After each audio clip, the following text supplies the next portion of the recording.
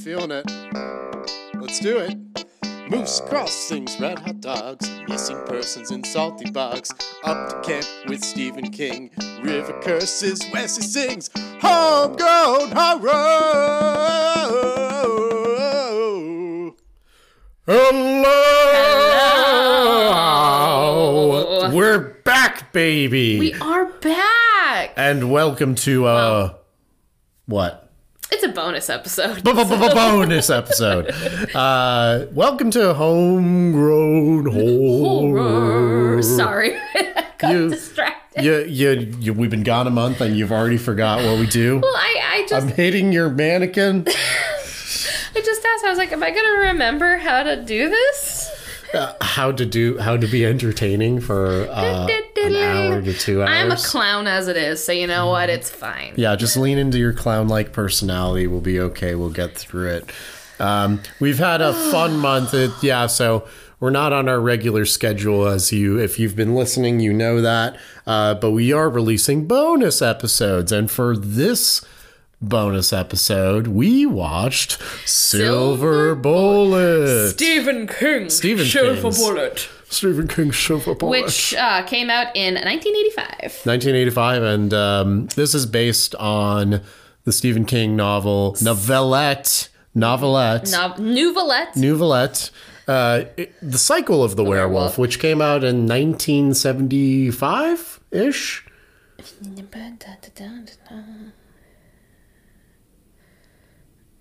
Nope, 1983. 1983. Okay, so they actually, picked it up pretty quick. Yeah, not much time between all that. So interesting.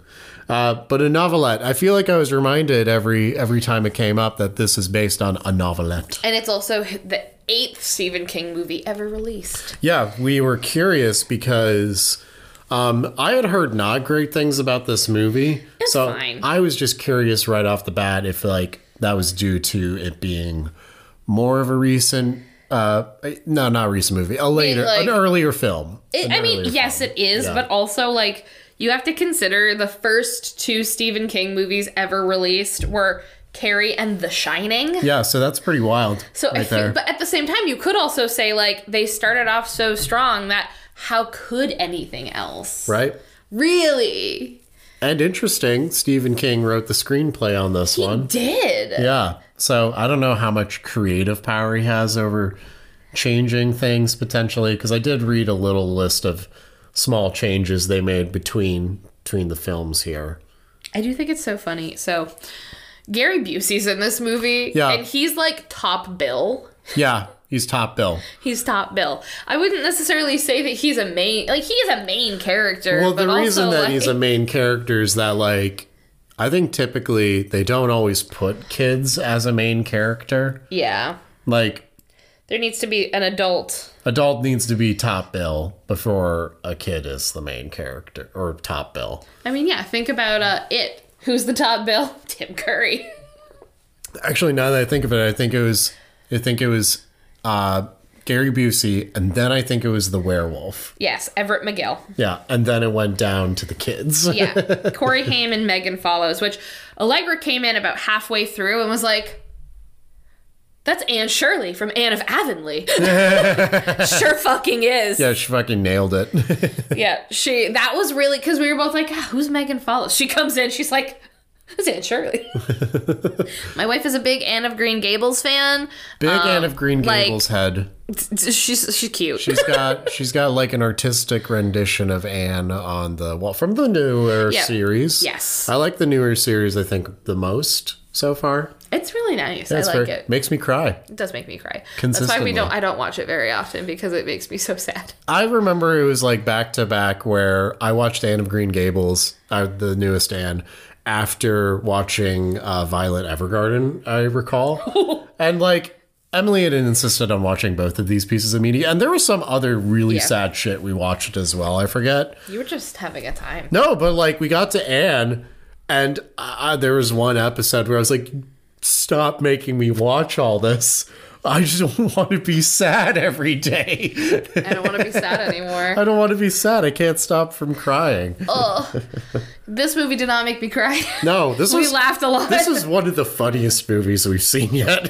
Yeah. So yeah, we have Gary Busey, Everett McGill, who is the werewolf. He was in Dune. Cool. Okay. License to Kill, and then everything else is kind of. I'm not super.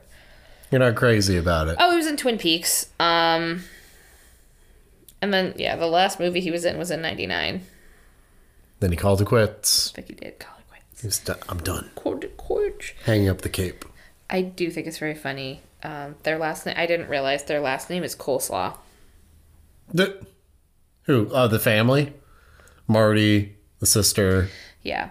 Yeah, okay. Oh! What okay. are you now realizing? Oh. So Marty, the main character, he's the main character in The Lost Boys. I'm an idiot. Ah, Yes, there you okay. go. Okay, everything's coming together. So Anne Shirley and Sam from The Lost Boys fight a werewolf. There you go. That's what we're doing. And Gary Busey's That's here. the story, basically. And Gary Busey is here. And Gary Busey is here. Yeah. Being wacky. I mean, I think that the monsters, like the monster Monster. is the monsters. They are very of the time. I think that it was pretty good, I think, honestly. yeah, I thought it 'cause- was okay. Makeups. There was makeups. Makeups. I thought the makeups was good. The only weird thing about is later in the transition where like it's hard to get the in between man transforming into wolf kind of like makeup right.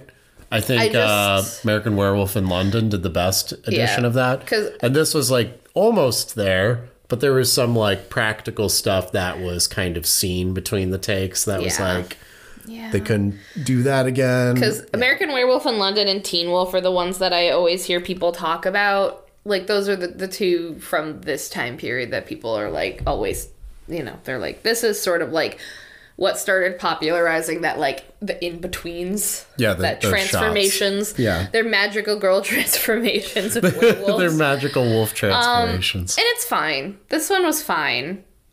It's always gonna look kind Could of you weird. imagine like Sailor Moon transitioning into a werewolf and it's like shot as like how she transforms into her little magical girl outfit? You know, it's just like little ribbons of fur start crossing her skin. Her back just like cracks in half. And it's like spinning around with like happy little the little gloves. little gloves with like the nails poking out. I mean, it's a moon, so They actually works. you know yeah. what? It works Yes. so well. I think I found my Halloween costume for next year. Sailor Moon. Sailor Full werewolf. Moon. Sailor Full Moon. It's just, this movie was okay in a lot of ways. I don't think there were some things that were clunky, and we made sure to like point them out and nitpick. But I think that it's not the worst thing that we've watched. I still think that Pet Sematary 2 definitely takes the cake on that one. There was definitely, Pet Sematary 2 was unhinged. There were some really funny choices in this, though. Like, This is one of those, there's a good movie in here. yeah, for sure. And I did say at the end, I was like, I think that this could be remade. And I think it could be a decent movie. Werewolf movies are not as popular as vampire movies. You think that as far as demographics of the Warner Brothers, repertoire of monsters, Yeah, the vampire is supreme. Hey, that's true. The last voyage of the Demeter, that happened. Yeah. Demeter. It's Demeter. Every single person that follows like the Roman pantheon just rolled in their graves. Oh man, so all 12 of them, they're all our listeners. But How often I do you don't- think about the Roman Empire, B? okay, here's the thing. I took 4 years of Latin, So so you a do lot. think about it. I do. Okay. Actually, I So do. How many times a week do you think about the Roman Empire? Probably twice. Twice a week? Maybe 3 times. Loser. I'm always there with an et tu, Brute joke. Oh, wow. Love it.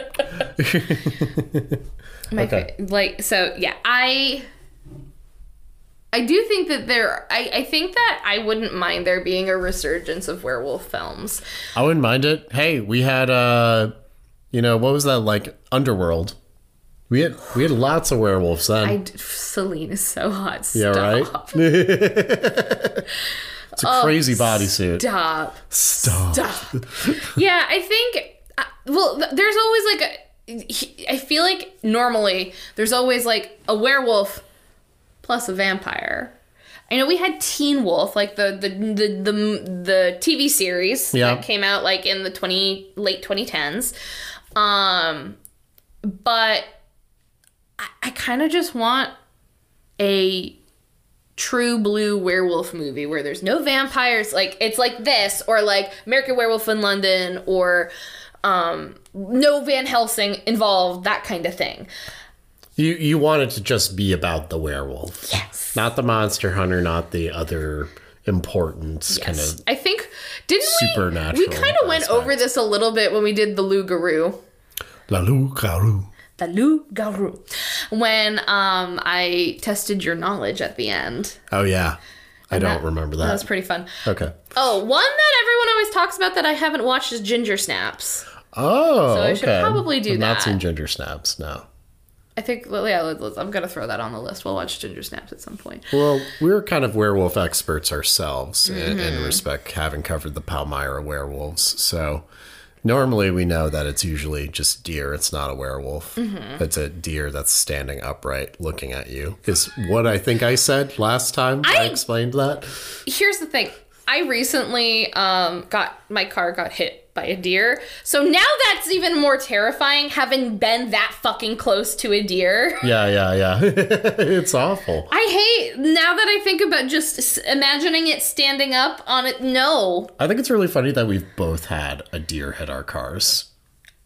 It's like, this is a common thing. Oh, it really is. Yeah. I'm very surprised it no, I'm not going to say anything. You know what? Do you think that Fuck we should be licensing these deer and putting them through, the same sort of like driver safety that we all have to deal with, I agree. Put them in the weekend courses, make them watch those old 80s films.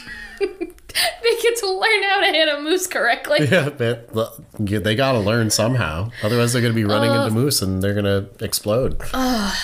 Or other cars. They should really they should just do a pedestrian safety course. Like, hey, look both ways. If you're in the middle of the road and the car's coming at you, don't just stop and stare. That lady that called into the radio station. She's like, why are we putting these moose crossing signs on the highway? They're going to cross there. They should go somewhere else. Oh, ma'am. Ma'am. Oh, well, we know that in this movie, there is no deer. Honestly, I don't think that there's any Maine wildlife, because this was filmed in North Carolina. This was filmed in North Carolina. It's we looked it up. Wilmington, as I believe it was. But yeah, it feels like, hey, this is a rural town.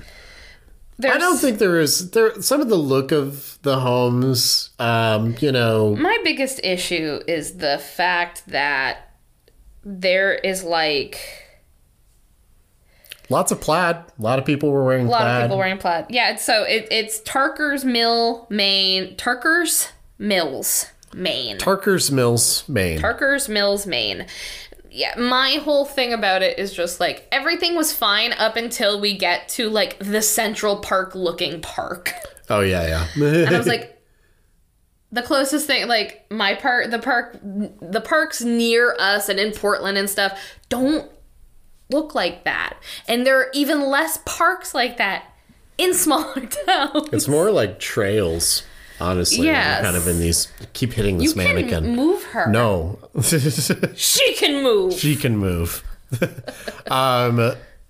Yeah, in some of these smaller towns, it's mostly just nature trails. There isn't really a parks as much as like a traditional park as you'd imagine. Yeah, but we're in a small town of Tarker's Mills. Tarker's Mills. And we start off with the town drunk. Yep. Who works at the railway. Yep, and he's just openly swigging his beers as he's driving around those fun little carts that go up and down the tracks. Gets straight up beheaded on the job. Yeah, he just like kind of comes out, and that's our first kill of the evening. Were you keeping track of the kills? Yeah. Okay, I got the kill count. I got it right here. Yeah, so we had our first, and it was brutal. Yeah, just straight up, one swipe, dude's head goes flying just on the tracks. And then there's a narration from, what was her name?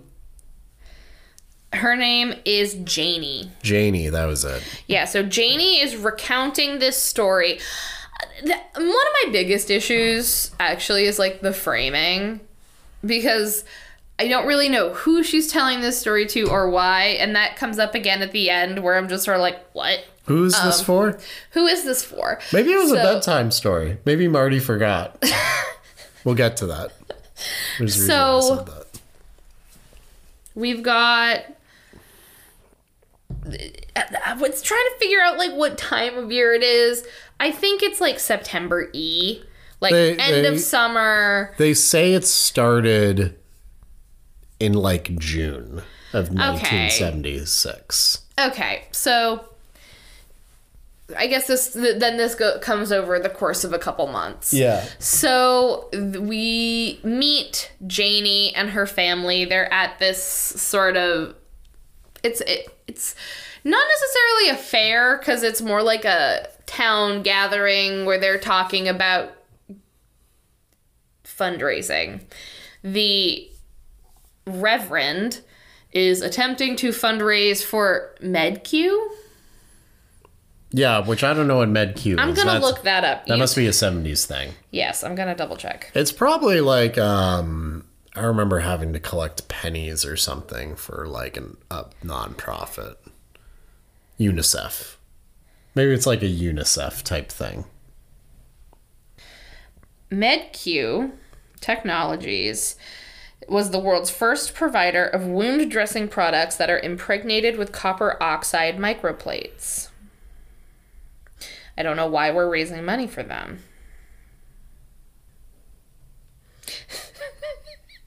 We're about to use a lot of wound dressings.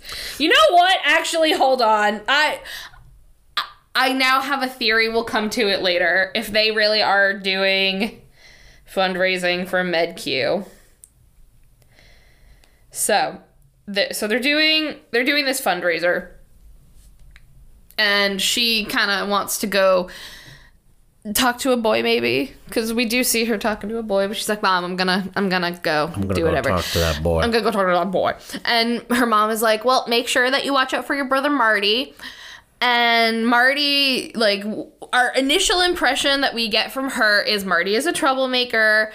And, you know, his friend finds this snake and he's like, we're going to play a trick on your sister with the snake.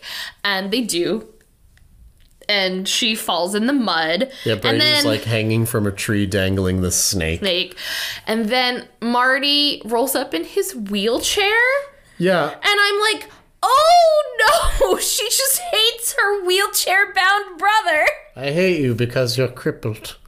She's got like caregiver's fatigue, I guess. Yeah, I guess. And I suppose, like, if you're she's the older sister, and so it seems like she's parentized a lot. Yeah. And I think it's getting to her. So she's pretty pissy, and he's like, I'm really, really sorry. Like, and as they're driving home, her mom is just sort of like, well, it's not like he could have climbed up the tree to, like, stop his friend. He's in a wheelchair. And the sister is just sort of like, I don't care. And so we've got there's a very strained relationship between everybody, because in her mind, she always has to watch him, and people get upset, you know, if he gets upset because he doesn't get what he wants, it throws everybody off and it becomes a huge problem, and everybody's always mean to her because she's the only one willing to call him out, I guess. Yeah. And so I guess they have to leave now because she's covered in mud. And so they head home. Oh, but not before she gets, Janie sees a little conversation between yes, some lady, I forget her name. It's interesting because we don't really know a lot about this woman aside from the fact that I don't know if it's her boyfriend or her husband. She pulls him aside because she's pregnant. And he's just like, you got a bun in the oven, but it ain't mine. And I'm like, how? How do you know that? Must be like a boyfriend or something. Yeah. So I don't know. He must be assuming that she's sleeping around. Yeah, it ain't mine. There's only like 30 people in the town, and most of them are like old hunters. So who could it be? Which one? This guy with the pastor again. He's slaying people and slaying pussy. But it's a very awkward conversation, and then kind of leaves there, and then they end up. Mm-hmm. Janie and family all end up going back home. And wheel the boy and the groceries into the house. We also get a little we get this conversation between the siblings because he's like, hey, when's Uncle Red coming? Gary Busey. When is Uncle Gary Busey coming? And she's like, he's getting a divorce. He's a drunk and mom's mad at him. And so they kind of have a little squabble because Marty loves Uncle Red. Yeah. He loves Uncle Red. Uncle Red is the bee's knees, mostly because he makes souped up wheelchairs for him. Yeah. And then we do get this little scene, like, because it sort of like cuts to later at night, and he goes into Janie's room and he's like, Janie, are you awake? Janie. And he comes in and he puts money on her nightstand, and she at first she's pretending to be asleep, and then she wakes up and she's like, what's the money for? And he's like, so you can get a new pair of pantyhose. And I was like, oh my god, how can you hate him? Because he's crippled, his legs don't work. I hate him. Like, well, he seems to be a nice brother. Like, he seems fine. He doesn't seem to be like a troublemaker of any sort. It's doesn't seem to be rocking boats here. No. So yeah, it's all just caregivers fatigue. Just like, and I think there's Marty gets all the attention. I don't get asked like how I'm doing. It's always about like, so Marty. You know. How's Marty? Those legs working yet? No. Don't care. Until he's off my plate, I don't care. That's kind of her vibe. Why couldn't they turn a whole car into a wheelchair? Then I wouldn't need to take him anywhere. Right. So she's, yeah. So, but they have a little moment, and, it seems to be, everything's fine. Everything's good. And then we cut to the lady that we saw earlier, and she's pregnant, and she dumps out a fuck ton of pills, and she's got some sad music going, and she's got the photo of her boyfriend, and she's taking the pills one by one, and she's drinking it, and she's like, she's like, they say you go to hell if you commit, she said suiciders go to hell, especially if they're pregnant. And then a werewolf climbs up her lattice, bursts through the window, and tears her to shreds. And has thus saved her from sin. Yes. She's not going to hell. You don't go to hell if you get murdered, apparently. Yeah. That's the logic here. Death by werewolf, straight to heaven. It's a loophole. So there's also we don't understand, there's another lady that was downstairs playing piano, and she pulls out a gun and goes upstairs and sees this. Yeah. And it kind of very quickly becomes the talk of the town. And people are very quickly not super thrilled with how the police are handling things. Joe Halloran's a lazy idiot. Yeah. So, is that his name is Joe? Joe Halloran, yeah. I'm 95% sure that is the name of another Stephen King character, and it's gonna drive me up a wall. Halloran's a pretty common name, I think. Is it? Specifically if you're in Stephen King movies. Maybe it was Joe Halperin. Halperin? Was it Halloran or Halperin? So in this movie, it's Joe Haller. Joe Haller. Halloran, I think, is Dick Halloran. Dick Halloran. Dick Halloran is in The Shining. Oh, okay. That's what I was thinking of. So, but this is Joe Haller. Joe Haller's a dumbass. So, we hate him. Yeah, people are very quick to be like, he's not doing it right. Which, it's the same day, as far as we know. Yeah, it's like, why haven't figured anything out. Him yet? And he seems a little overworked. It is funny. We get a scene of him on the phone with an investigator, and he's like, well, fuck you. And he hangs up. And I'm like, yeah, that's how I'm going to sign off all my phone calls now. Well, fuck you. And then I thought it was kind of funny. The deputy's hilarious. The deputy is funny. He's kind of like, he's doing some weird stuff with his hair. But he is a portly fellow. He seems a little drunk most of the scenes that we get to see him in. Mm-hmm. But he ends up going, like, there's a couple scenes that are in a bar. Then the bar becomes sort of the central town discussion area. Yes. Where everyone gets drunk and then complains about a werewolf. And Joe Halloran's investigation tactics. Haller. Yeah. Joe Haller. And then his deputy, Sir what's his name? My deputy so-and-so. Deputy so-and-so ends up going to bat for Joe almost every time his name gets besmirched. And it's funny because he's always like drunk. He always seems a little belligerent. He has a clip-on tie that's just hanging loose. A clip-on tie that's hanging on to his open shirt collar. It's really funny to just see that about. It's like, you could put that in your pocket. No. I'm leaving it on. It's like, you look really cool. Yeah, and not only are the adults talking about it, the kids are too. So Marty's at school and he meets up with this girl Tammy, who he is kind of sweet on, and he has his motorized wheelchair. She's on her bike, and they're going down the road, and he's very sweet, and he's going this opposite way because her house is down this way, and she didn't want to go by the house where the murdered lady all by herself. A very sweet boy. Mm-hmm. So they kind of stop, they look at it, and they're just, it's like, okay, let's go. You know, there's police everywhere. It's very traumatizing for children. So they go to her house, and what's equally traumatizing for children is domestic violence. Her very alcoholic and abusive father is like, Tammy! Get over here! And then he's like, cripple boy! Like, total... I hate that cripple boy. And I'm just sort of like, bro, like, what? You're so rude. Sit down. So Tammy's abusive father is, and I think, you know, she's just sort of like, I gotta go, and she kisses him, and it's very sweet. It's a very sweet moment. Later that night, Tammy's dad is watching television, and he hears some grumbly bumbly noises from their greenhouse. Grumble bumble. So he grabs a shotgun off the wall, and I was like, oh my god, does he just have loaded shotguns on the wall? No, and gun safety. Gun safety. He might be a drunken, abusive asshole, but at least he follows gun safety rules. So good for him. So he then gets his ammunition out of the drawer, and he goes out all by himself in the dark to the greenhouse. I think it's really funny too because he hears a bumble rumble, and then he immediately goes full like, I'm gonna kill whoever's out there. Just like, I'm gonna kill those sons of bitches, and grabs his gun. It's like Mother Gothel in the original fucking Rapunzel, where it's like, are you stealing my fucking turnips? I'm gonna murder you.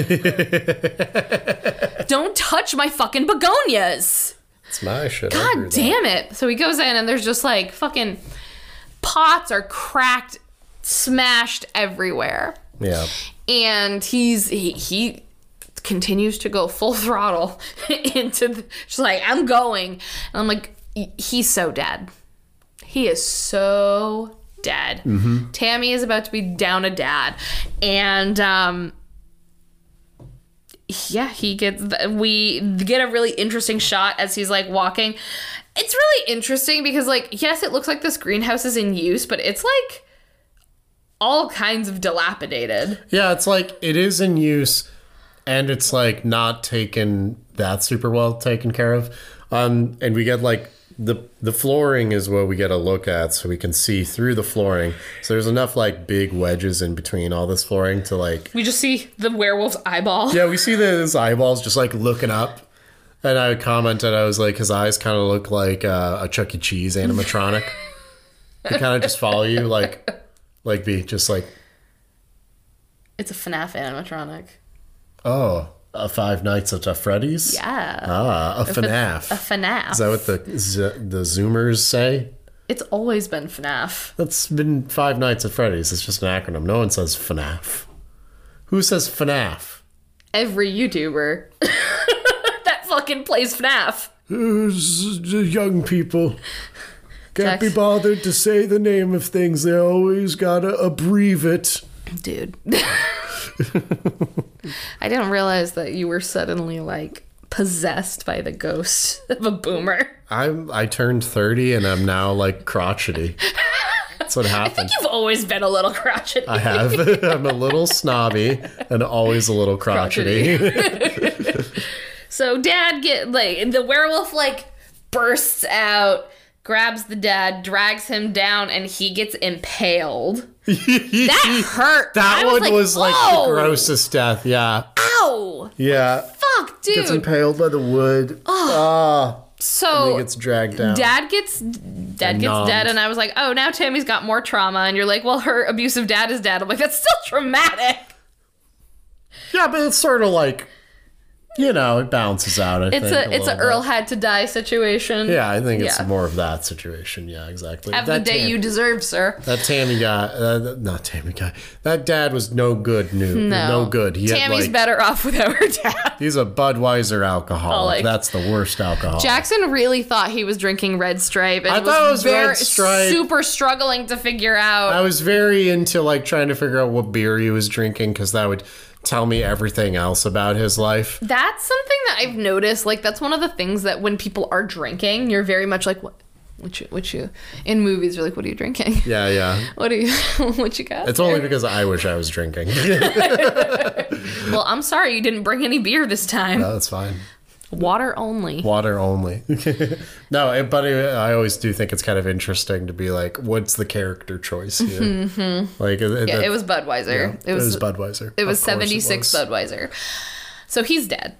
And people are starting to be like, hey, this is not just a one-off. And I think they pretty quickly realized, because the drunk at the beginning, they initially were like, he probably fell asleep on the tracks and got decapitated. Yoinks. But now I think that everyone's kind of like, I think we're going to lump him in with the dead, and they really think that somebody or something is out there. And it is really funny, because I do think we just get some really random shots of, like, the adults at the bar. Yeah. Complaining about Joe. Mostly complaining about Joe.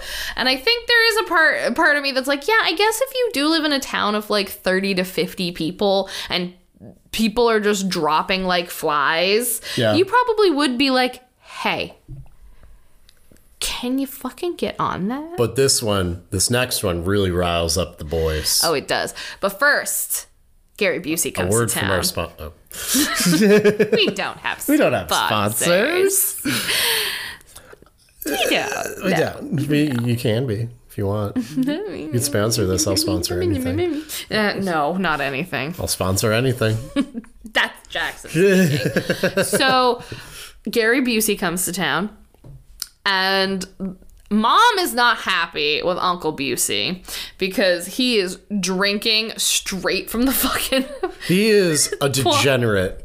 He's up in this business playing card games late into the night with the impressionable young boy, drinking straight Wild Turkey 101 out of the bottle. And it's so funny because, like, she sends him up to bed, like, after they finish this card game. This man is wearing a vest God.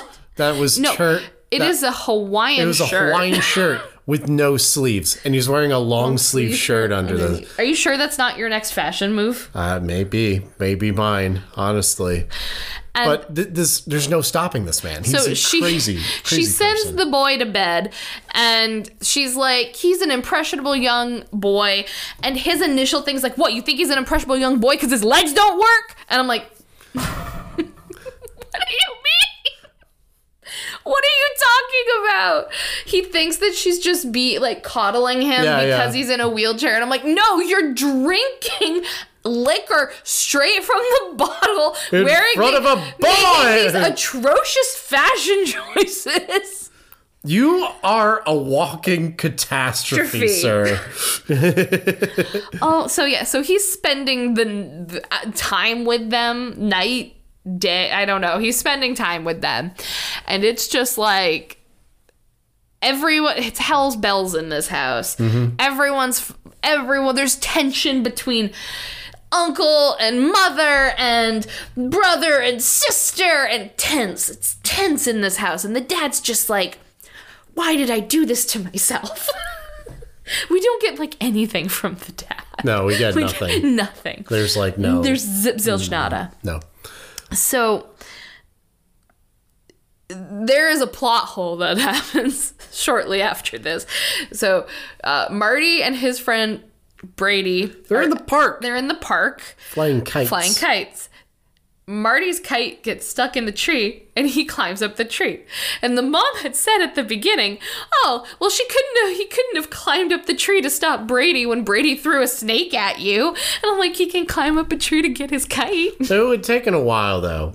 Like, we didn't get, like, the full struggle bus transition of him climbing a tree. That's true. But also, what kind of fucking friend is Brady? He's like, oh, your kite's stuck in the tree? Not helping his fucking crippled friend get the kite out of the tree. You know what? Actually, Brady was a shitty friend. So they're going home the siblings are going home for dinner. Janie shows up and is like, hey, get the fuck out of this tree. We gotta go home. Mom is mad at you because I wasn't, like, riding your ass, like, and on top of you, helicopter parent the whole time.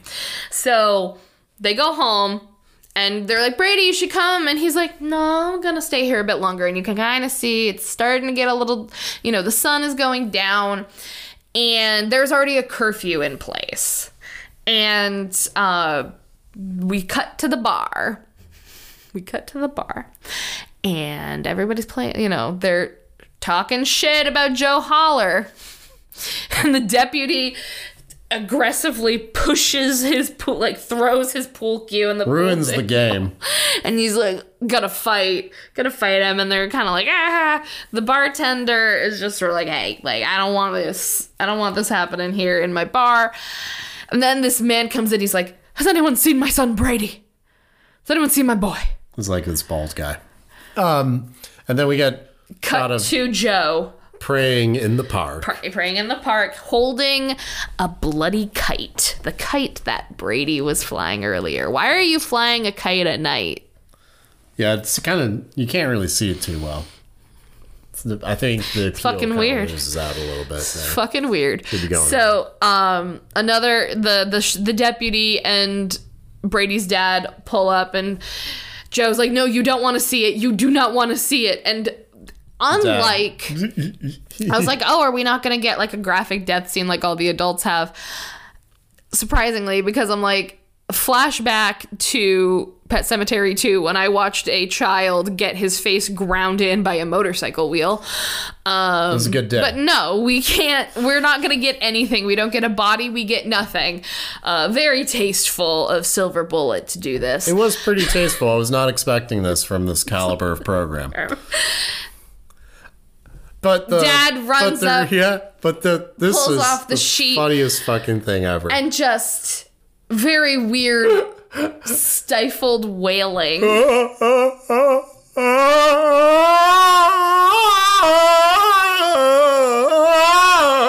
Jackson's editing this, so I'm gonna let him do his thing. It was like a little, he was like on a small roller coaster. He was on the Wild Mouse at Funtail. That thing hurts my neck so much. Like, gives me whiplash. That's the point, I guess. So it's to give you brain damage. Yeah, so we are now 3 adults, 1 child deep into this murder spree, and people are angry. And we cut to the funeral, and the minister. I like how you're counting children as if they're not like people. 3 adults, 1 child. Are you like selling them tickets to a movie theater? What are you doing here? Yes. I'm selling them. Well, when you're trying to send people down the river Styx, you have to keep a very clear count of what kind of tickets you're selling for the boat ride. Oh, that's true, because you got to put the little golden coins Yes. on. So 2 golden coins for the adults, and we only need Chuck E. Cheese tokens for the some Chuck E. kids. Cheese tokens. All right. Oh, I'm going to hell. So we're at the funeral, and everyone's tense. Everyone's very tense. And the Reverend says... Well, they all have guns. He's like, I have been Brady's parents have asked that I give you some words of comfort. And he says, the hour of the beast shall pass. The hour of the beast shall end. And I'm like, oh, okay. Weird thing to say. Weird thing to say. I'm like, is that comforting? Is that comforting? And Uncle Gary Busey is like, hey, let me take the boy. I'll take Marty home. And I'm like, yes, send the boy home with the alcoholic uncle. I'm totally sure they're going to make it home This is fine. a good idea. Good idea. And he has a convertible, so they tie like the wheelchair to the back of It's the like, of convertible. course he has a But convertible also. It's also so funny because I was like, wow, they had the funeral service really late. Like, we have like golden hour colors happening. Right. And then we cut to them driving and it's fucking midday. I'm like, okay. So filming was out of order. And they kind of have this conversation. And pretty quickly, Marty's like, I think it's a werewolf. Because Tammy said that she heard some growling and some other really weird noises in the greenhouse the day her dad died. And alcoholic Uncle Busey is like, That crazy. are you drunk? I know drunk. I think you're drunk. They get home and they, it's just kind of, we're trying to make things as normal as possible here. Yeah. Doing their best. Cut to the bar. And the sheriff is trying so hard to get people to calm the fuck down. Because they're like about to do like, in Beauty and the Beast when everybody's like, kill the beast! That's what we're doing. Yeah, that's the playbook we're pulling from. That is what we're doing. That is the playbook we are going with. And it's also... Angry mob, kill the beast. Angry mob, kill the beast. Which is hilarious. So... it's sort of like, okay, so do you think, are we thinking that it's an animal or There's been thing? no discussion from the townspeople as to whether or not they believe it is an animal or a manimal. Because if it's a person and you think it's like a murderer, I think, are you just going to go through everyone's individual houses? No, that's the thing. So it's like, I guess the base assumption then is that this must be some kind of animal. Because everybody's dressed in their best hunting garb and one guy's dressed like a fisherman. There's a guy that had a camo bucket hat, and I cannot get over that. And the sheriff is just trying to be like, hey, calm down. Like, we're going to work through this together. And Brady's dad is like, do you want to dig up my boy and tell him about private justice? And he's gung-ho. He's super gung-ho about letting these people... Got wild look in his eyes. He's like, I'm like, oh, he gone. He gone, motherfucker. He gone, so boy. everybody is like, we're doing this. They all run out, and the Reverend comes and is like trying to stop people, like aggressively, like hitting their cars and trying to grab their car doors. Like, stop! What are you doing? Stop! And in that moment, I was like, either he is the werewolf, or he knows something about the werewolf. Yeah, he's very suspicious. Because I'm like, there's no reason for him to be like this, like up in everybody's grill about going on a hunt, basically. Yes. You know? So, cut to everybody goes to the park and they head into the woods. And Bert and Ernie are there. I swear to God, I'm like, they look like this little gay couple. I swear to God. We never interact with them ever No. again. I think they survive, though. But one of them, the gayer looking one, does get his foot in a fucking bear trap. So R.I.P. Bert's ankle. Yeah. You get smacked twice on that. Because Ernie, like, goes to open... I just, like, open it up, and then he hears something and lets it slap closed. Yeah, was this supposed to be, like, a slapstick comedic thing? Yes, I think so. Just gonna bag on the gay couple? Oh, that's what it felt like. I mean, But it did kind of feel like that.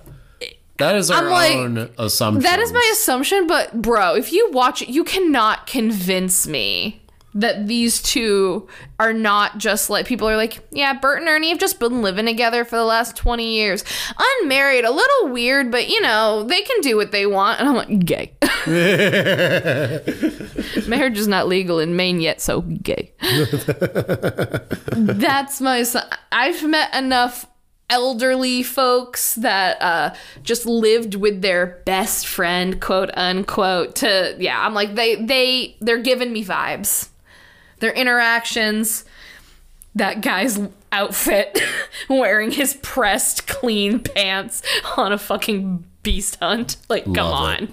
Love it. So we don't know what happens to them. I hope they're okay. I assume they're okay. So I'm not counting them as dead because we do not get confirmation about that. So then we cut to another group of people who we know there's like a couple hunters. There's a lady named Maggie. And then there's a guy who is about to, quote unquote, make lemonade in his pants. And then the bartender with his bat that says Peacemaker on it. Yeah. And they walk into some fog. Very foggy fog. Someone left the fog machine on. It's too much fog. It's unnatural. They're like, I don't like that fog. Then they go in the fog, and then the wolf gets them. Yeah, one of them's like, he's here. He's in the fog. And he just gets like... Gets dragged down, thrown face about. ripped off. No. Actually, no. The first guy gets thrown. So Yeah. Hunter 1, dead. Hunter 2 gets dragged down, face ripped off. Yep. And then the... Third hunter is running and then gets grabbed from behind and thrown down.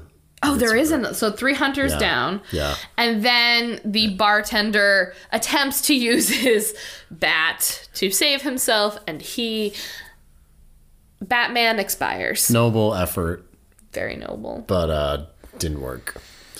And then I guess... Those are the last deaths in the movie. Yeah, that's it. That's it.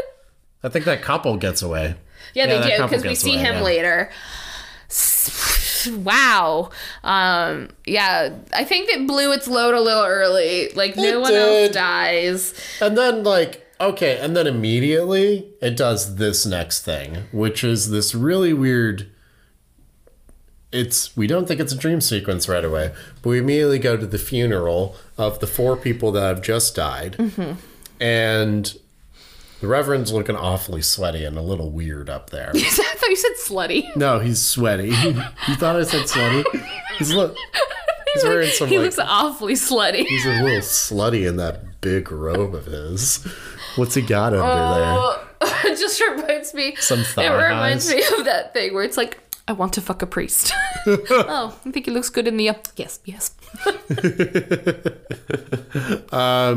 So, yeah, he's wearing this sweaty, slutty robe. He's giving a very nervous speech. Super nervous. And the crowd seems to be turning against him. Yeah, they're all glaring at him. They're all glaring at him, being all weird. They're also singing Amazing Grace while swaying. At Which is a a very funeral. strange choice at a funeral. So it's like, it does that, and I'm like, what the fuck? Yeah, I think once you see everyone's glaring at him, I'm like, oh, he's having a nightmare. Yeah. And then Brady's dad is just sort of like, private justice, and starts turning into a werewolf. They all start turning into werewolves. And in that moment, I was like, Pastor's the werewolf. the Reverend is the werewolf. I think for me, that scene I think that they should not have done this. No, they shouldn't. I kind of liked this whole thing where maybe he does some things that are a little weird, but I think you could have attributed it to the pressure of trying to be the calm and the support voice and the within this rock. community. Because I've mentioned it, I think, on the podcast before, maybe, where it's just sort of there are some people who turn to religion when bad things happen, but I think just as often people become disillusioned by religion Yeah. when it's not offering answers. So I feel like that could have been such an interesting way to do that. Yeah. And like sort of explain away some of the weirdness and try and keep it from Marty's perspective of him trying to figure out who the werewolf is, because he's the one at the very beginning who's like, I think it's a werewolf from like the outset. And I think it would be so much easier to be like, maybe we're like, oh, is this in our head? Like, is this really happening? Like, what are what we seeing real? Or is it like what Marty thinks is happening? I think it could have been but so much better. But pretty much everything's revealed, and like we're not even at the halfway mark, just at it. We're just at the halfway mark, and the rest of the movie kind of blurs at this point because it's kind of like some sort of long drawn out scenes a little bit, but there is like mostly a lot of them kind of back and forth, like it's a werewolf trying to figure out who the werewolf is. We get one of the more important scenes we get is like Marty's birthday or something. Is that it? Some kind of celebration. It's really weird because one would think it seems very 4th of July-y. Yeah. But it's like September. Yeah, it's September because they go to this fair and it does say something about like October 1st. There were supposed to be fireworks. There isn't. It gets canceled. So I don't know if that's their way of like trying to be like, hey, we're still gonna... Because it's really interesting. People have a curfew of like 4 p.m., everybody's like a little on edge. Marty's family, no. They're just acting like it's a Saturday. Yeah. They're having a cookout and all this stuff. And then Uncle Busey turned his wheelchair into a motorcycle. Basically, he souped up the wheelchair, gave it a way better engine, we guess. Yeah. And then also just like made it look like a motorcycle, gave it some like siding that looks like a motorcycle, the front headlamp that's a motorcycle, and like flame decals. It's pretty fucking cool. It is. And it goes. It goes vroom vroom. It goes very fast. It is road ready. This thing needs to be registered. Yeah, he hides it from his mom, and he's like, "Don't tell your mom, I'll get murdered." It doesn't really hide it. It's just like it doesn't show how fast it goes. Yeah. They have a little cookout, and then Uncle Busey is like, well, I guess I'm going. And I'm like, it is pitch black. There's a curfew, and you're just going to let him ride away in his convertible? People are getting munched in the woods. The werewolf is going to pop into the passenger seat. You think that does not happen. I was surprised. But what ends up happening is, as Uncle Busey is leaving, the degenerate he is, hands this child a bag full of fireworks, and he's like, make sure your mom doesn't find out.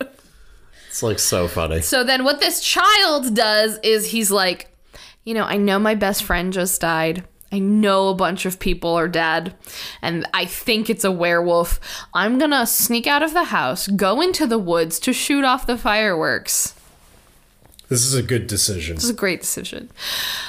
He's shooting off the fireworks. Werewolf starts creeping up.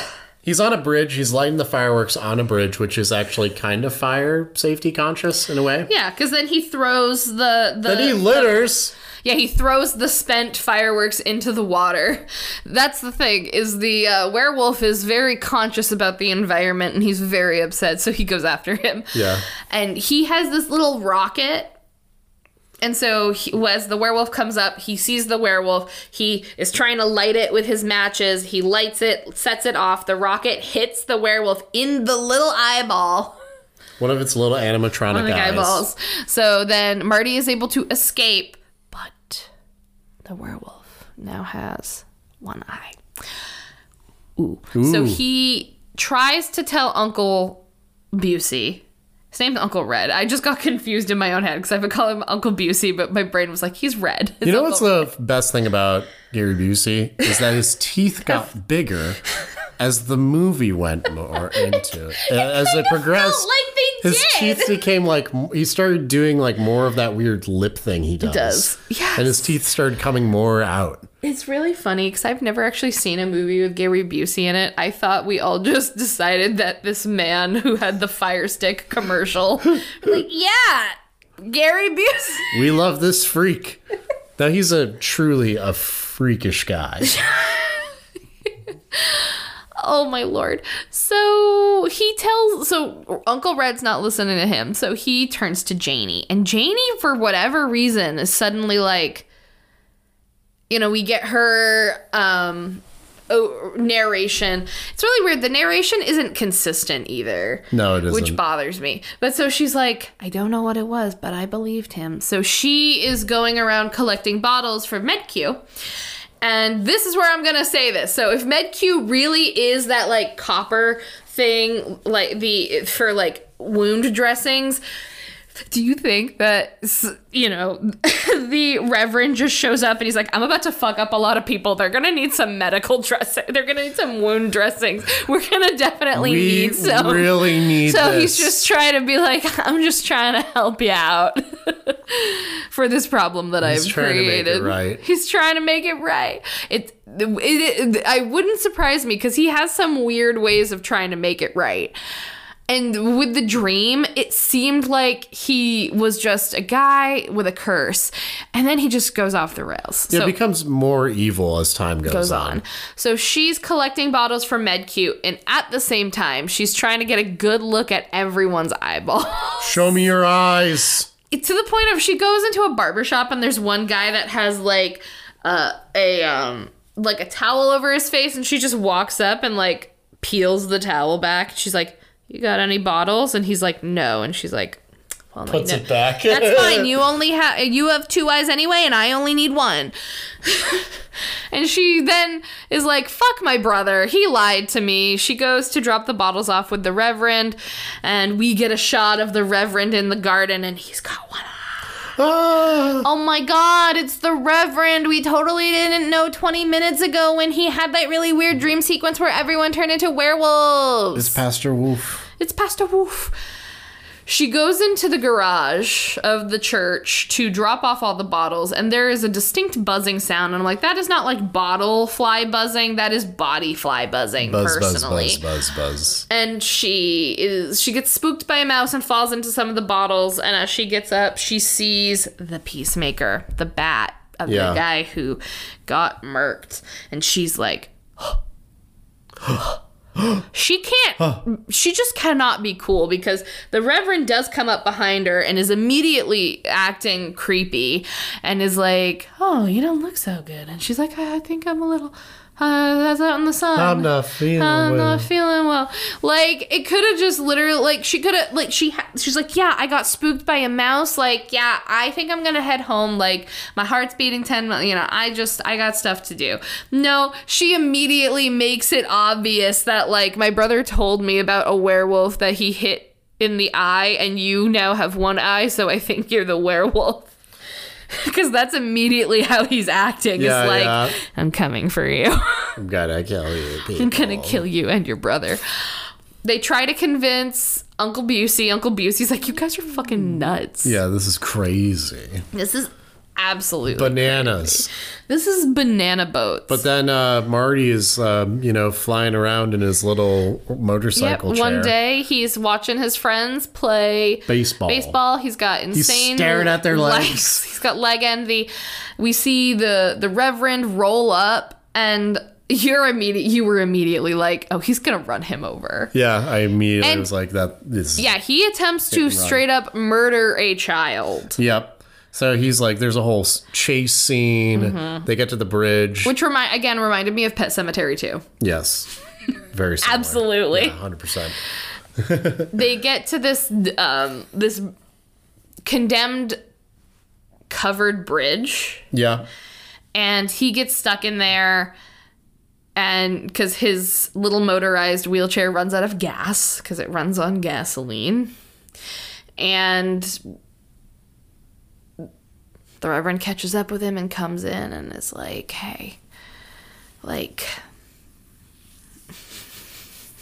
you know. And he's like, I won't tell anyone. He's like, I don't want to kill a child. I would never willingly kill a child. I'm like, you were pretty fucking willing when you tried to run him off a bridge. Yeah, you seem very willing, actually. You seemed extremely willing. You seem like, I'm all into this child killing thing. And he's like, my killing has a reason. I'm doing it for God because the woman that I killed, she was pregnant and she was gonna commit suicide. And so I saved her. So now she's in heaven. And I'm like, okay, but what about the drunk guy? And what about the other drunk guy? And what about the child and the hunters? It would have been more, you should have gone after the gay guys. That would have been more believable. That would have been way more believable. That would have been more your So I'm not sure what's going on with the Reverend. He's not, like, they really do at the beginning, because he's like, please, Lord, let this stop. And then, like, you kind of like, okay, maybe he can't control the killing or whatever. But then he literally, in his human form, tries to murder a child. Yeah. So, a little weird.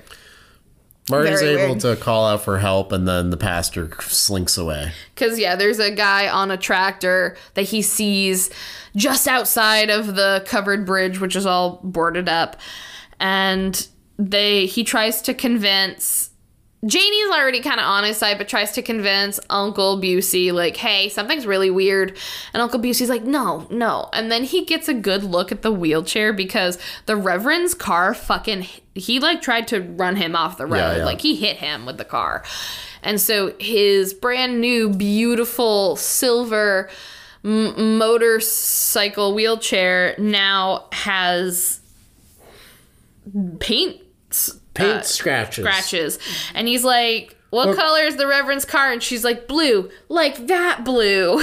Like that. So he's kind of like, I feel like the uncle's probably like, at the very least, he's like, okay, something weird. Yeah, I mean, something's weird. Now the story of him getting hit by somebody is a lot more believable, especially like with the way the chair's quite bent and how it's hit. Mm-hmm. I think that's alone is like, yeah, okay, something's weird. I know, but also maybe he hit I think the way it's bent, you can tell he was hit versus him hitting someone else. Yeah, I believe that. Yeah, because it's not like, oh, this wouldn't have happened if you hit. It's dented in a way where it's like, no, something impacted you. Yeah. So I think he's kind of like, that's kind of weird. So Uncle Busey does go to the sheriff, which I'm really surprised that the sheriff is like, they're like on good terms considering Uncle Busey's reputation. Yeah. Yeah. No, is like he's a little degenerate. Divorced 3 times, super alcoholic, doesn't get along with his sister, like I don't think he lives in town anymore, but his sister does. I'm sure she talks shit about him all the time. But yeah, it's a boys club up in here. He's like, yeah, I got you, fam. Like, he's like, do you really believe it's a werewolf? And he's like, can you just take a look at the Reverend? And he's like, I can do that for you. And I'm like, you're being so amicable to this. Yeah, right. But he might also be at his, like, he's like, I don't know what else to do. It's like, I have no other leads. So the sheriff goes alone in the middle of the night to the church. To go looking for the pastor. And so he knocks on the door. He's not there. So he goes to the garage, picks up a flashlight from inside the garage and starts looking around. And he finds the paint scritches. And he's like, okay, so this checks out. Yeah. This checks out. Then he begins looking around more inside of the garage. Mm-hmm. And then the pastor's in there. With this weird little eye patch. A little jump scare. Yeah. And he's just sort of like, what are you doing here, Sheriff? And the sheriff pulls out a gun and he's like, you're going to have to come with me, Reverend.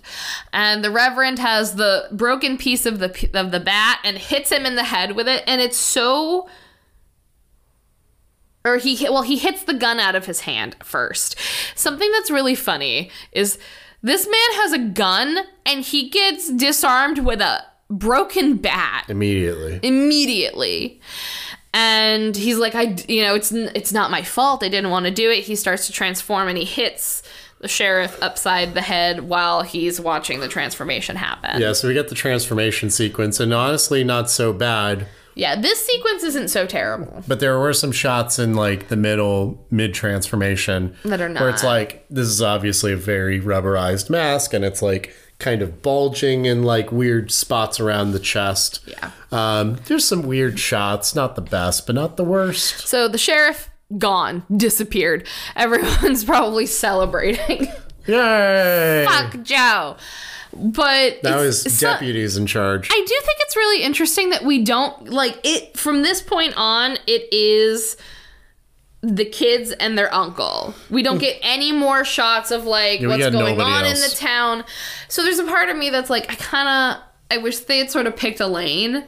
How are we telling the story? Because I kind of missed that. Because I was like, I want to, like, who's in charge? I want to see the bumbling deputy get his shit together. Like, nope, none of that. People aren't questioning, like, where it does seem like a lot of people are skipping town, which rightfully so. But someone on the radio is like, remember, folks, don't run away. Stick together.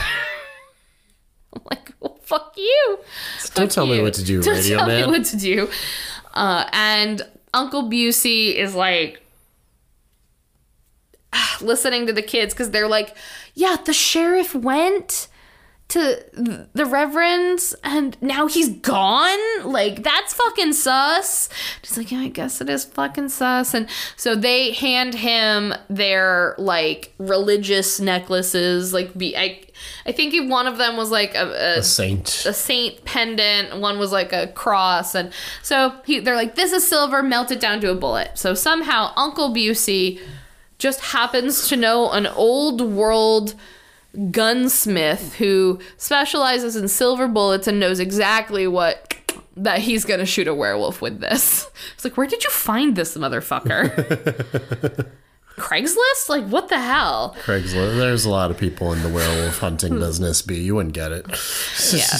I mean, I'm sure he's the one that helped people suit up for the Palmyra werewolves. Oh, absolutely. Yeah, when they went to go look for them. Yes, absolutely. Yeah, 100%. 100. Hundo. So Uncle Busey goes and he gets a silver bullet. And then he also sends the parents away because he's like, yeah, I'm getting a divorce. So it really sucks that I just have this romantic weekend getaway package for 2 in New York City. I'm sure you wouldn't be interested in that. And the sisters, the mom and the dad are immediately like, yes. I want to leave our children in this town where people keep dying. Yes. And we'll let you watch them drunk, Uncle. Fantastic. It's also, it's super interesting because Marty just, like, so out of pocket with his stuff because he's just sort of like, yeah, so the werewolf's definitely gonna come get me on the next full moon because that's when his power will be at its height. And it's just like, how do you know that? Yeah, how do you know that? And Janie's like, yeah, because that's what that's what werewolves do. Bruh. Because Uncle Busey rightfully was like, how do you, like, it wasn't even a full moon. Like, why would there be a werewolf just, like, all the time? And she's like, well, maybe, his power heightens with the cycle of the moon. So, yeah. Now what? You ever think of that, idiot? Ever think of that, dumbass? So they have a sleepover for waiting around for a wolf. It's also Halloween. Oh, it's Halloween? She said the next full moon was Halloween, and I was like, "Oh, wow, crazy!" And obviously, no one's outside because everyone's getting murdered. Yeah, exactly. We don't no candy this year. Too many murders. They're waiting around for a woof, though. Just in their house. They fall asleep, and that little thing. It's at the end of the programming for cable back in the day, they would play the national anthem, and then it would just go to static. So it's like 2:30 in the morning, and he wakes up because he fell asleep with a lit cigarette in his hand, and it burns his hand, and he wakes up and he's like, oh. He's like, you know what? Fuck all of this. I am such a fool for believing you. It's almost 3 a.m. Nothing has happened. Get your asses to bed. He pulls the silver bullet out of the gun. Because why? Safe gun ownership. Safe gun ownership, yeah.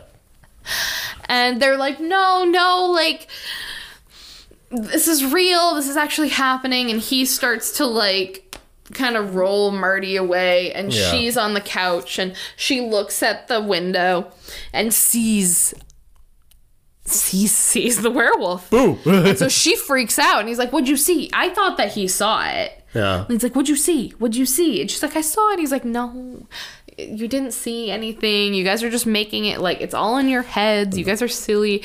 And then the werewolf cuts the fuse. Yeah, the little werewolf paw rips the fuses out of the wall. And he's like, it's just a blown fuse. I'm like, I love coincidences too. We have so much in common, Uncle Busey. I ignore my problems. And then they kind of hear Rumble grumble. rumble grumble, and the werewolf bursts in through the window. Oh, it's funny.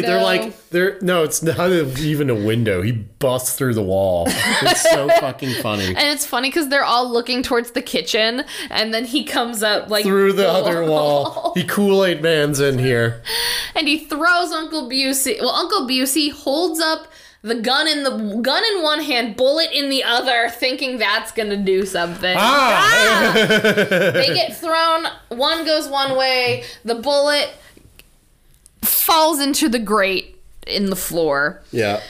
You don't see houses with floor grates very often anymore. No, not as much, but they're still kicking about. This is a kind of an older grate. But When I was a kid, I used to like get up in the morning and sit on the grate and put my nightgown over my feet, so then the heat would just be a little ball of turn heat. into a little parachute. Yes. Oh my god, you're such a dork. Well, it was so that way I could be warm because I got very it. cold mornings. But yes, I would just be a little parachute.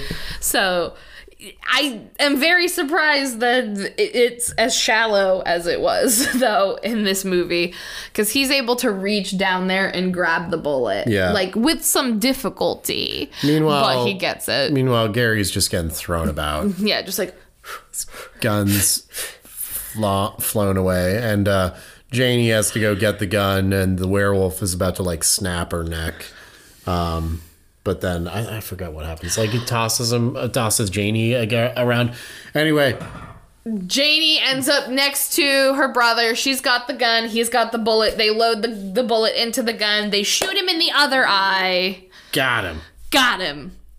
And then we get the detransformation sequence. Yeah, so now there's a naked dead man in their house. Which, because I had mentioned the fact that, like, the thing that I think that is so interesting about werewolf lore is that if you kill the werewolf, it does turn into a person. Yeah. So even if you kill the werewolf in like self-defense, everyone's gonna show up to this crime scene and think you just murdered a guy. Yeah, exactly. Why is he naked, you freak?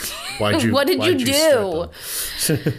And Gary Busey is just like, holy shit, mother of Pamina, like, oh my god, like, you guys were right all along. And I'm like, yeah, that's usually what happens. That's what happened around here. And the siblings have a little moment, and he's like, I love you, Janie. And she's just sort of like, ugh. And then we get the narration. He does have a funny thing where she's like, are you okay? And he's like, my legs, I can't feel them. I don't think I can walk. And they're both like, you little stinker. You crazy kid.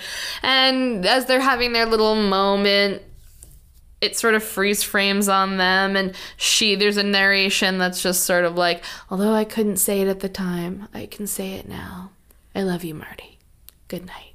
And the movie ends. That's the end of the movie. We were confused as to, who's she saying this to? You were like, is Marty dead? What was that? And Allegra was just sort of like, so they're just kind of conveniently not discuss, like, any of the follow-up after that. I think there's a lot of movies that end up doing that, where it's like they hit the horror movies, especially they hit the conclusion, and you're like, you're left with the awkward circumstances, and it's like, I'm not going to write this. I can't write myself out of this. I'm not going to write this tedious back and forth dialogue with the police and explain away things. But hey, look, it seems like, yes, something crazy happened here. We got a naked dead priest, and there's a fucking hole in the wall. There are man-shaped craters in all of the cabinetry because Gary Busey got tossed about. There's fingerprints on a gun. They don't have fingerprints then. It's 76. So, yeah. So here's my list of dead folks from this movie. We have Drunk, Prego, Tammy's dad, Brady, Hunter 1, 2, and 3, and Batman. And the sheriff. Oh, thank you. I totally forgot about that. So that's 9 people. So I also said no one else dies after that. There's but one then- other yeah. death. So yes. So we got 9, and this movie hates men. Apparently, it's a misandrist because 8 of them are men. 8 of the 9 are men. Well, they're the bullheaded ones in this situation. You know, Yeah. they put themselves in some of the issues here. I think that's just kind of a coincidence. Yeah. Then Stephen King hates men. Yes. You heard it here first. Oh, Jesus. What'd you think of this movie? I thought it was funny. I thought it was really funny. I think it's one of the funniest movies we've seen yet. There's a lot of weird choices. Like I did the representation of the weird scream the father had over Brady's body. There are more weird acting choices like that throughout this whole movie. I think even some of Gary Busey's cadence is a little funky. I gotta tell you this. Yes, tell me. This is what Wikipedia says. Gary Busey felt a certain kinship with the Uncle Red character and was allowed to ad-lib all of his lines. That makes so much sense. It all works, though. Oh, God. That's really funny. Could you imagine how nervous this director must be? Like, oh my God, what the hell is he going to So say? he ad-libbed and then also would read the actual lines. But so Right. Stephen King and Daniel Attias liked the ad-lib scenes better and decided to include most of Busey's ad-libs scenes in the final cut. Okay, cool. So he'd have an idea of what the character is going to say, and then he just, like, riffs. Mm-hmm. I kind of like that, actually. So that's cool. Good choice, I guess, Gary Busey. Why does his teeth get bigger, though? I don't know. At one point, they're so It fucking also huge. took 2.5 months to complete the entire filming. That's not long, is it? 2.5 months? No. I think that's, like, normal. No, I thought it movies. was too short. I guess. Sure. 2.5 months? It's only a novelette. Novelle. Let me see. How long does filming usually take? How long does it take? To make movie. How long movie? Film How long make movie? movie. How long movie make? Between 1 year and 2.5 years Seems like a lot of time. to complete all 3 production phases, but there are many variables that can affect this. So filming itself will take like... How long does it take to film? 3 to 4 months is typical. All right, so I guess it is on the shorter side. On the shorter side. It's on the shorter side. That's all right. Any more fun? It also the werewolf was supposed to look more like a black bear, but the producer Dino De Laurentiis was like, "This is fucking stupid. Change it." So they did. Make it look more like a wolf. It's a werewolf movie. Yeah. That's fair. So, what do you think the budget for this movie is? Oh, 1980 came out October 11th, 1985. 1985. And it was I mean, yeah, so we've got Gary Busey, Everett McGill, Corey Haim. You know, we got some names that I think some of the names are about to become names, but I think Gary Busey is probably the biggest name in this movie. Yeah, definitely. Stephen King is the, you know, they got, I don't know what Stephen King charges to write screenplays, but What was the cocaine budget like? I guess that's the real question. So what do you think the budget is? I'm going to say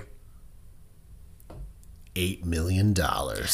7. Oh, I'm so close. Oh, that was really good. I'm in the ballpark. All right, what do you think the box office was? 24 million. Lower or... Half of that.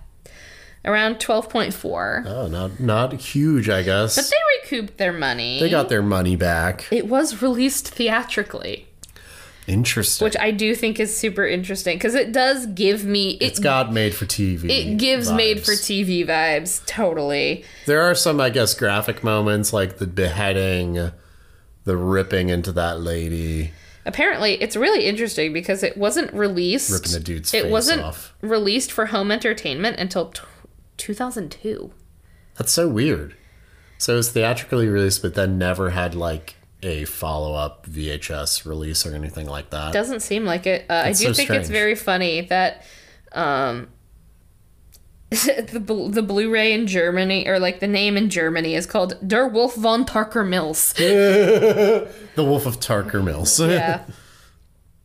Rotten Tomatoes has a 45. I can read. 45%.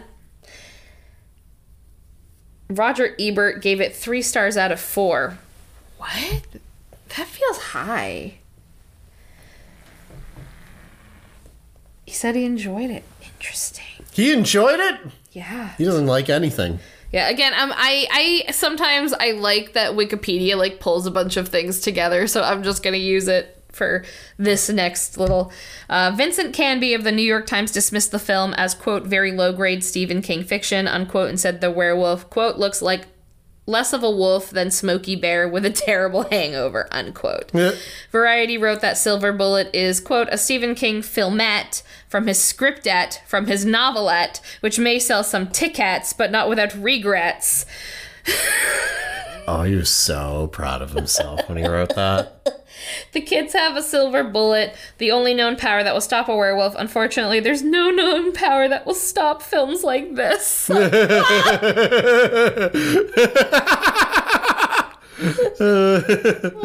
no. Yeah, so there's Chicago Tribune. Rick Cogan said, quote, a limp retelling of the werewolf legend that is about as frightening as a rubbery Richard Nixon mask, unquote. So yeah, there's people. I guess like people didn't like this movie. Well, okay, that's a fair perspective. Was this even scary? Really? You know? No, it was not. It was not. I think the scariest scene was when that guy got impaled. Mm-hmm. That was about it. But it wasn't very scary. I didn't hate it. I didn't hate it. Though. I think there is the bones of a good movie in here. Yeah. Felix Vasquez Jr. from Film Threat and Cinema Crazed. So this is a retrospective review of the movie, said, quote, Silver Bullet features one of the best climaxes in a horror film thanks to director Daniel Attias, and garners a very entertaining and creepy story that develops beyond a typical werewolf movie. When I think of great horror films, when I think of great werewolf films, and when I think of a great King film, I think of this, unquote. I'm going to disagree with Vasquez on this being one of the best climaxes in horror. Definitely not. This was like not the climax fell flat because we knew ahead of time so much. I think there like I said, I feel like we watch a lot of movies where like there's a great movie in here. Yes. And I think that if they like my suggestion still stands where I think if Marty, a child, is going to sort of be your not your titular character, but your main character. He's the werewolf? Yes, I did think maybe he was going to be the werewolf. That'd be so funny. But like, you know, if they let him keep the wheelchair. Yes. There's no werewolf on a wheelchair. Have it He's on the silver bullet. Like, have it totally be through his eyes. Yeah. I think that's why it works.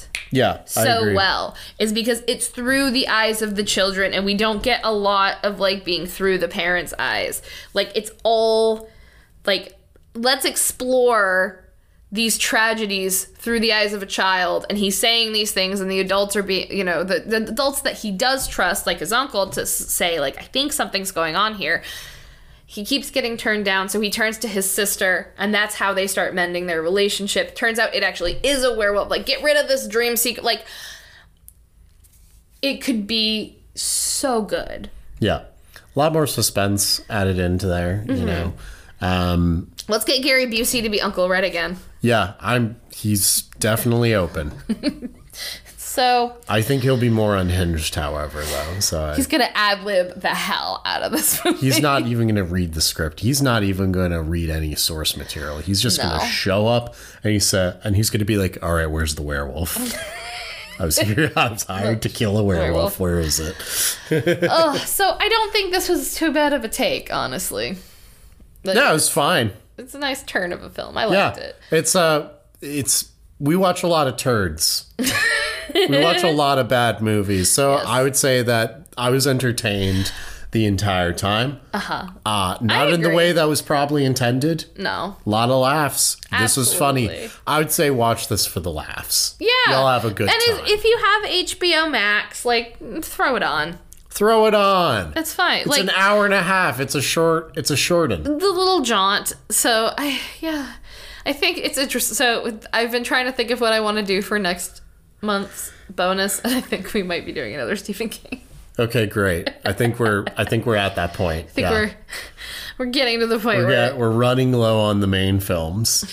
Unfortunately, we'll find more. yeah, people start putting out more movies about Maine. Yeah, do it. Come on, we need to probably like get up on top of like recent films that have been made in Maine, because I'm sure there might be Okay. a lot of indie films potentially that we could try to Well, find. we did Black Rock and we also did The Turning, which are both fairly recent. Yeah, they are pretty recent. There's got to be some more. We'll be okay.